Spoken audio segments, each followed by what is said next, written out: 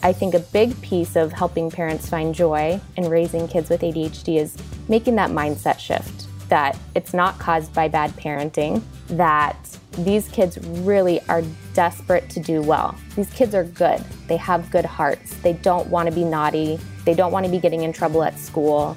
A huge piece of it is just helping parents kind of undo years of criticism and feedback that they've been getting to help them see their child in a different light. Welcome to the Parenting ADHD podcast, where I share insights and strategies on raising kids with ADHD straight from the trenches. I'm your host, Penny Williams. I'm a parenting coach, author, ADHD-aholic, and mindset mama, honored to guide you on the journey of raising your atypical kid. Let's get started.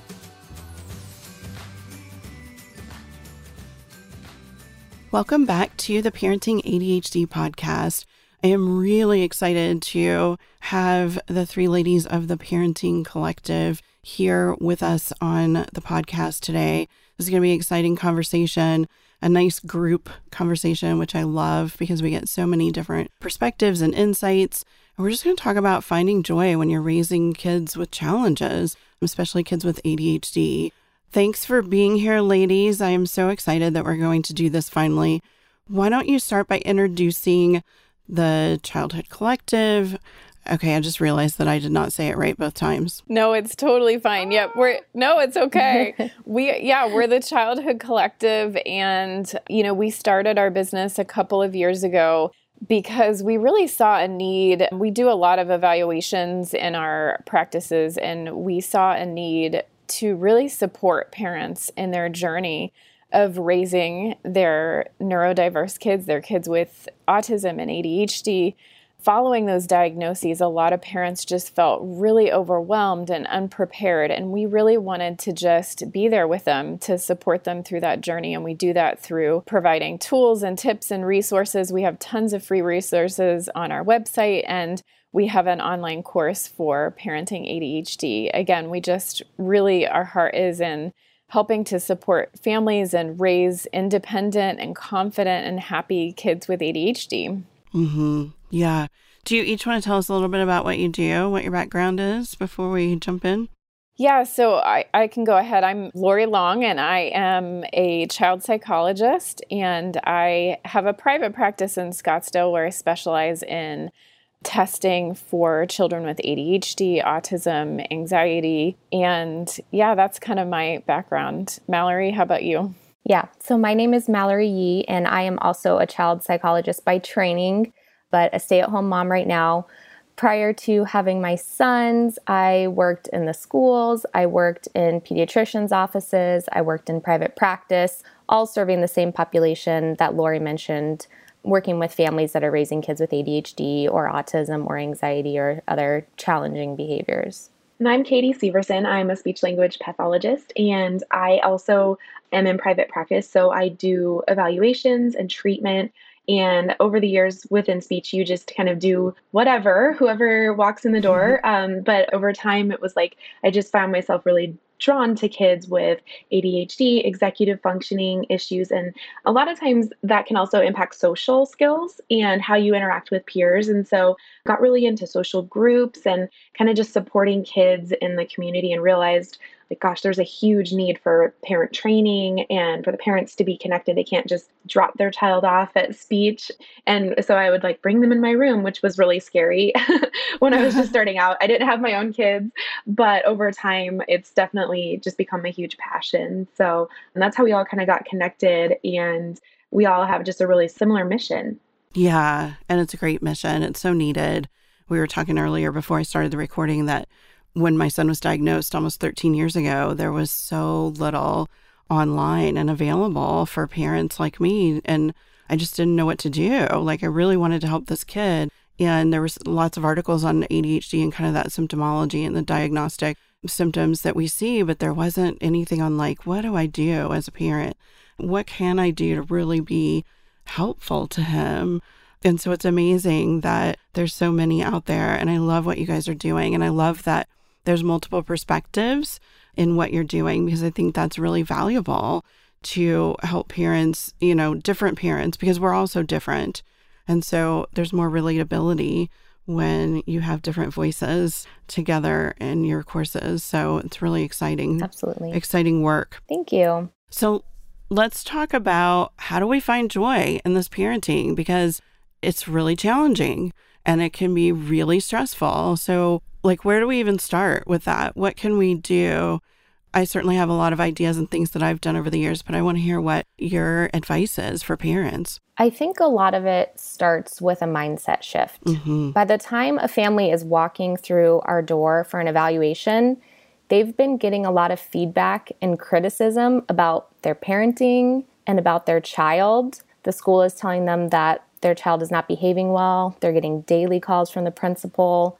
All of their family is providing lots of parenting advice, telling them that they need to discipline more, that they're not parenting well, that they need to cut out screens, they need to cut out sugar.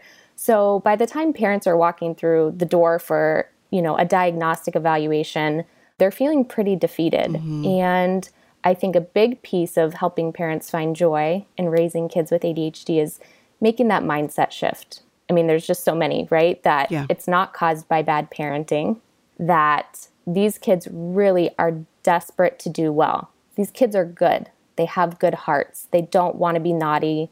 They don't want to be getting in trouble at school. A huge piece of it is just helping parents kind of undo years of criticism and feedback that they've been getting to help them see their child in a different light. Yeah. That their kid really wants to do well. So important. Yeah, I had a family come in recently, and we talk about, questions when we start testing for ADHD.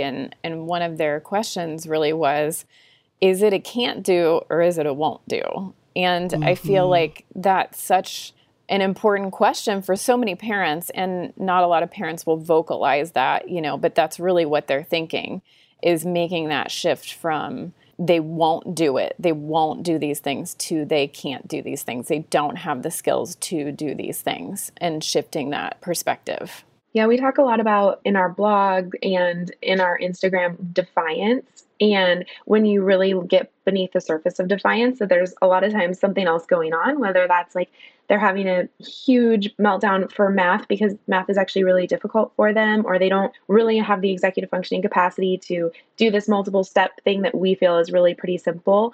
And so it's amazing when parents really reframe that defiance into what are the skills that are maybe missing? How can I support my child? Because when you have a kiddo, and I have a daughter who sometimes can get really defiant, and it's my goodness, it really damages that relationship with your child. You're fighting for them in the schools and everywhere else, advocating with family, but then they're fighting against you in some ways too. And it's oh my gosh, this can be so overwhelming. So when you kind of reframe it, it's okay, what is challenging about this and how can I support it? That's a huge mindset shift for a lot of parents. Yeah, my mantra is your child isn't giving you a hard time, your child is having a hard time. And when you really focus on that, it's so much easier to stay calm. It's so much easier to think about what is going on for them, what is causing the behavior that we're seeing on the surface, because what we see on the surface is not really what's going on. It's not the problem. We feel like it is because, we're getting the brunt of it, but the problem is really something underneath that. And I love that you've brought that up, because that was one of the most valuable pieces of advice I got. And not early on enough, unfortunately, but that was my first big aha and sort of mindset shift, was behavior is communication. And I need to be digging deeper. I need to be figuring out why, because kids really do want to do well. These kids all have greatness within them, and it's our job to really help them find that, right? And for me, a big piece of that sort of mindset shift was work on myself and accepting that some things are a struggle and some things I cannot change, but how do I still make a life that has joy and success and feeling confident for my kid, even though he has some extra struggle within that, and not fighting against that struggle. Sort of a lot of acceptance had to happen for me, and I think for a lot of parents. Yeah. I remember I was observing in a classroom once, and the teacher had, mantras on the wall and things. And one of the things was, expectations are the root of all heartache. And I thought that is so true. in so many areas of life, but especially in parenting kids with ADHD. In our course, we start out by really educating parents on ADHD and the 1/3 rule that our kids' development is not going to be at the same, their behavioral and social and emotional development isn't going to be at the same rate as their peers. It's going to be 1/3 less than where their peers are at. So starting even with shifting the expectations, because if I expect my child to act like a 10-year-old, I'm going to be constantly disappointed and frustrated and overwhelmed. So even starting with just understanding what ADHD is and shifting my expectations around that, like you said, is so helpful. Yeah. Do you guys want to add anything to that? I think that's spot on. Just having those developmentally appropriate expectations is a huge shift. That helps you grow your relationship with your child because your interactions from that point on are going to be a lot more positive because you're not putting expectations on them that are just completely unrealistic. So when you meet them where they are, that's when you can see them grow. And that makes me think of another thing that I think can help parents find joy in parenting, and we talk about this a lot, is that all of our kids need something that they do well. It's very hard as a parent when you see your child struggling and when they spend their day struggling at school and then they come home and your relationship is challenging because you're bearing the brunt of the school breakdown. It's hard to see your child struggle. So one thing that's really important for kids, but also really helps parents, is finding that thing that your child really does well. Where do they shine? What do they love? Because when you see your child happy and successful, that feels good for you too, right? Yeah, that's so important. And I think that we talk a lot about how much the kids need that, but I really hadn't even thought about how much we need that as parents too.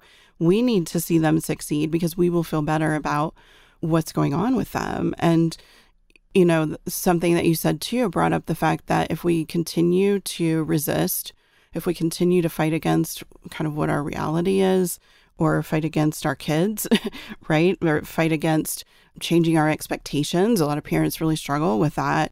Then it's going to continue to be hard. We're going to continue to have those battles. And that's a really important piece of it, is really adjusting those expectations. They have to be different for your child than what you would give to a neurotypical kid. And that's super valuable in so many ways. And I think that probably really comes in with executive functioning challenges. Do you want to talk about that, Katie? Sure. So, kids with ADHD definitely have differences in their executive functioning skills. And really, this is happening in their brain. So this is not necessarily like a willful behavior.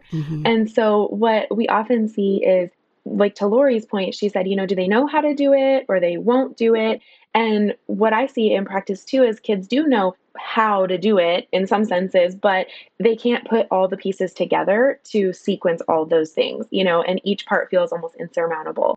And so really helping parents think through, I'm thinking of a task like cleaning up your bedroom or packing your bag for school. Those are two that I hear a lot. In my house, the morning routines have been tricky. I've had a respite from that with summer break and I've loved it, but we're obviously getting back to the school year and it's really hard to do that whole morning routine. And this can be challenging. All kids are developing their executive functioning. So this is something that all parents can actually work on, but recognizing that it is a specific area of need for kids with ADHD. And that's really visualizing what is it going to look like when I'm finished, talking through and drawing and showing what does a clean bedroom look like? What does it look like when you're completely ready for school? And then helping to break down some of those steps. Something that I've more recently come to really appreciate is really including kids in that process. I think I came from a background where I worked in a classroom for kids with autism, and it was very adult directed. We made a schedule and it was on the board, and the kids would go and pick off the picture and stick it in the envelope, and then we would do that task. And I think there's value in that, especially for younger kids. I see it a lot in just early preschool. But as kids get older into more that school age, having them help you, hey, it seems like we keep forgetting our lunch. What could we do about that? How could we solve that? And it sort of shifts you out of the role of I'm the fixer of this problem that you're having, and much more into a collaboration. We're going to work together to figure this out. And again, I was talking about my daughter who's really, really bright, has a lot of opinions. I think she loves that. Like, she would much rather me say, hey, do you think we could find a basket to put all your school stuff in so that it's like ready by the door? I'm thinking of the backpack, the lunch, the books, whatever needs to go Yeah. with us. She's also a runner, so she has like her running shoes and then her regular shoes. And I love that she's so confident in running, but I don't want to drive home and get her white uniform shoes after running club every day. Like, that doesn't work for me. So we have to kind of figure this out. But she would much rather be a part of that problem solving.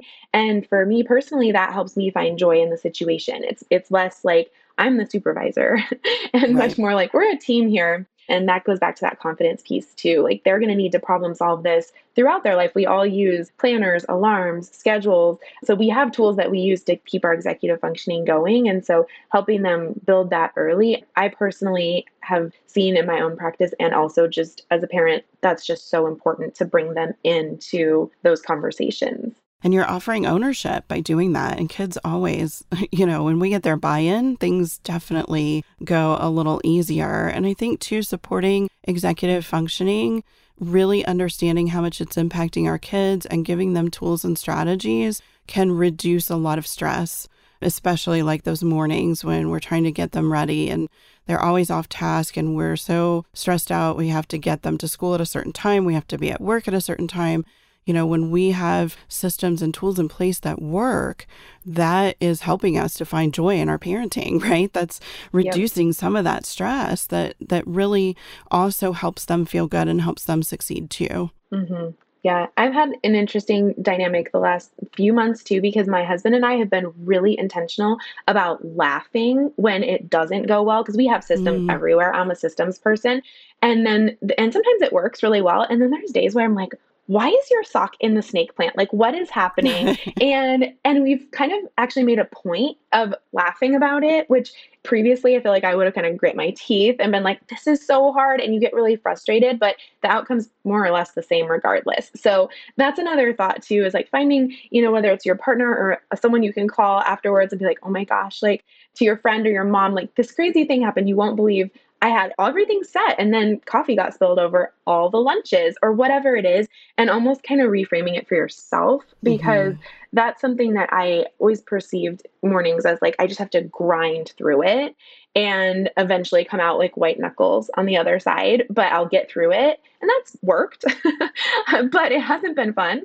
Right. It has not been joy. So finding that humor and just being like, this is absurd. This is literally absurd what's happening right now. And kind of just letting yourself laugh and be like, well, it's crazy town. So that's another thought with those routines. Cause I feel like systems are a double-edged sword. Like, parents are like, yes, we'll use a system. And then sometimes they're like, it didn't work. So I'm like, and we can learn from it, but that can be frustrating. I love that you brought laughter into it, because that's really so important. I had a psychologist speak at the Happy Mama Retreat one year, several years ago, and she talked about talking to the peas.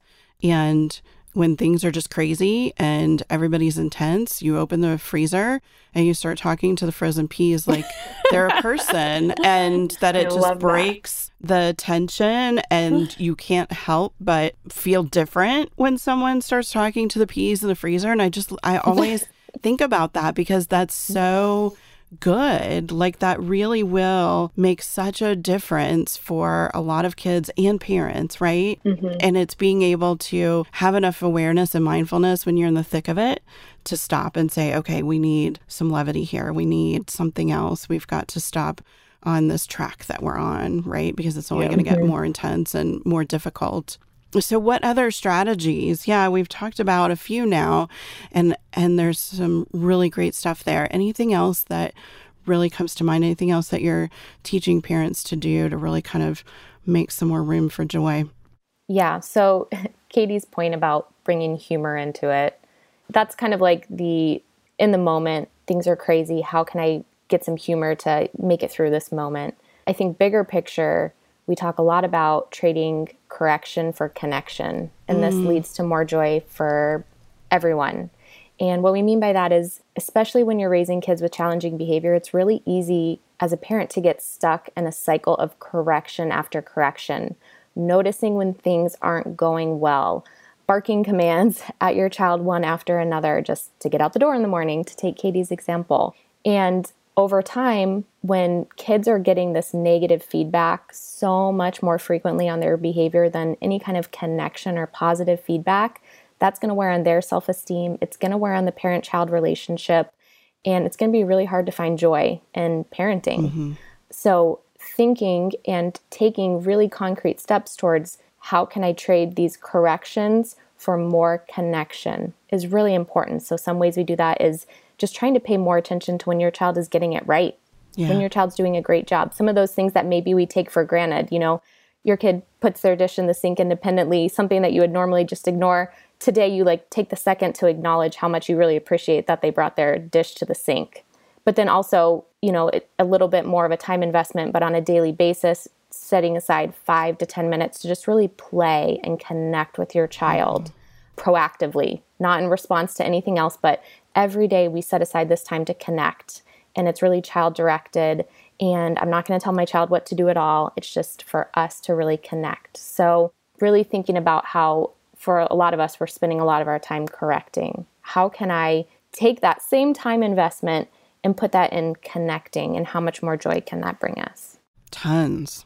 Connection is so, so important. And now more than ever, because we've been pretty isolated for a long time, trying to come out of the pandemic anyway. And so connection helps our kids feel safe. It helps any human being feel safe. The more connected we are, the safer we feel, the calmer our nervous system is. And it's so incredibly valuable. And we often, I think, aren't intentional enough about our relationship with our kids because we get caught up in getting out the door, because we get caught up in trying to get sleep and get our kids to bed. We get caught up in homework and the battles that go with that, and calls from school. And, there's so much just with our kids outside of the rest of our lives, our work life, or, whatever else we're doing with our day.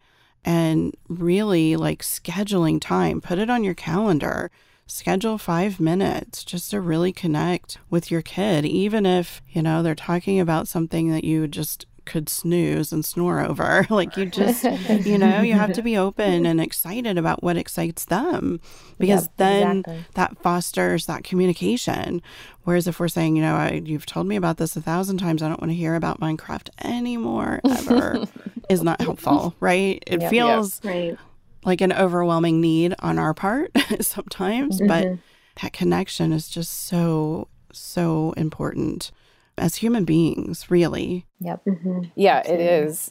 And I feel like, parenting kids with ADHD, and what we really recommend and what we see is really effective for kids, isn't natural for us as parents. What is natural for us as parents is things kind of go along, and when something doesn't go how it should be or how we think it should be, we kind of correct, or we try and figure it out and problem solve and manage that behavior in the moment.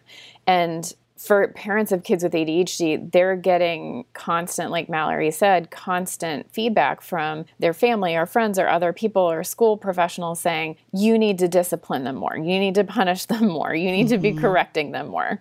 And we're kind of saying, that's really not where you start, and a lot of parents are coming to us saying, what do I do when this behavior happens? What do I do when they're defiant? What do I do when they're hitting? What do I do when they're yelling? And we kind of want people to take a step back and say, the real question we should be asking is, what do we do to prevent this behavior from happening in the first place? And setting up systems, like you said, of really being intentional about teaching those expectations that we want, teaching those missing skills, and providing a lot of praise and a lot of reinforcement. And that's really what is going to provide long-lasting change in behaviors.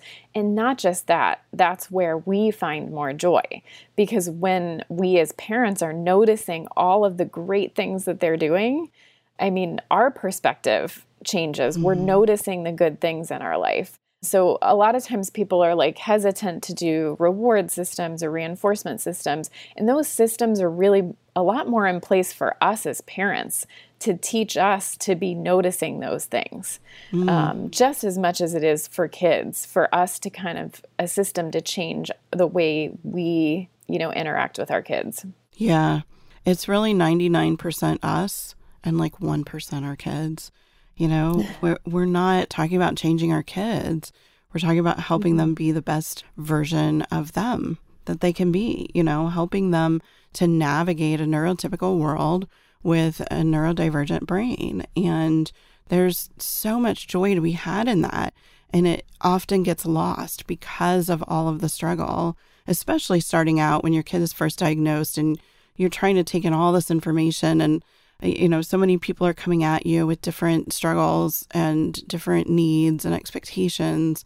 It can be really hard just to stand back and say, all their expectations don't matter so much. It's what my kid can do now, where they are and who they are right now, and helping them to feel successful. Just as you all were saying early on, you know, their successes can be our successes too. They can also bring us a lot of joy. That's really what we're looking for when we're struggling so much with the school, when we're struggling so much with homework. And, you know, we're trying to help our kids succeed, but it's coming out in a way that can be really tough to live with for all of us, right? Mm-hmm. You know, there's something that really stuck with me. A few weeks ago, we polled our audience and we asked them to share with us if there was a particular mindset shift that had helped them in parenting their child with ADHD.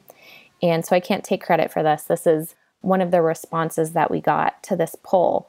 This parent said, "In the challenging moments, I remind myself I'm missing the beauty of the storm." I'm missing the beauty of the storm.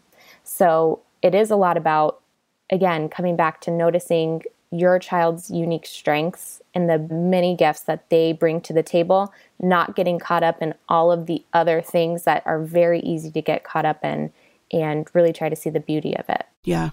Yeah. Taking that step back and being very purposeful and intentional, which can be really hard. You know, it's easy for us to talk about this stuff, and it's gotten really easy for me because I've been practicing for 13 years.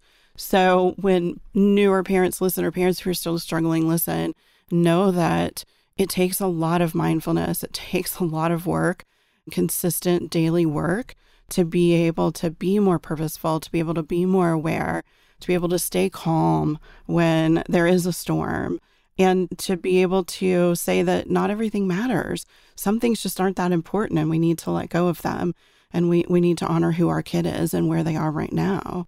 And that takes a lot of work, you know. And so we're not talking about sort of flipping a switch. You listen to this and now you're able to just do all those great things. It's much more difficult than that. No, and I'm honestly in it right now. I mean, I feel like we talk about this all the time, but we just got back from vacation and my daughter was so defiant. And I realized after a week of it, we were getting into this really negative corrective cycle. Mm-hmm. And at least, you know, I know what's happening and I can take a step back and I can say, okay, this is what I need to do. And we really shifted things to being very intentional about teaching things and giving her a lot of positive feedback and giving her a lot of extra time, like just connecting. And man, it has made such a difference in like a few days, like a totally different child when I make that shift in how I am with her. But it took her saying to me, "Mom, you're grumpy a lot." No.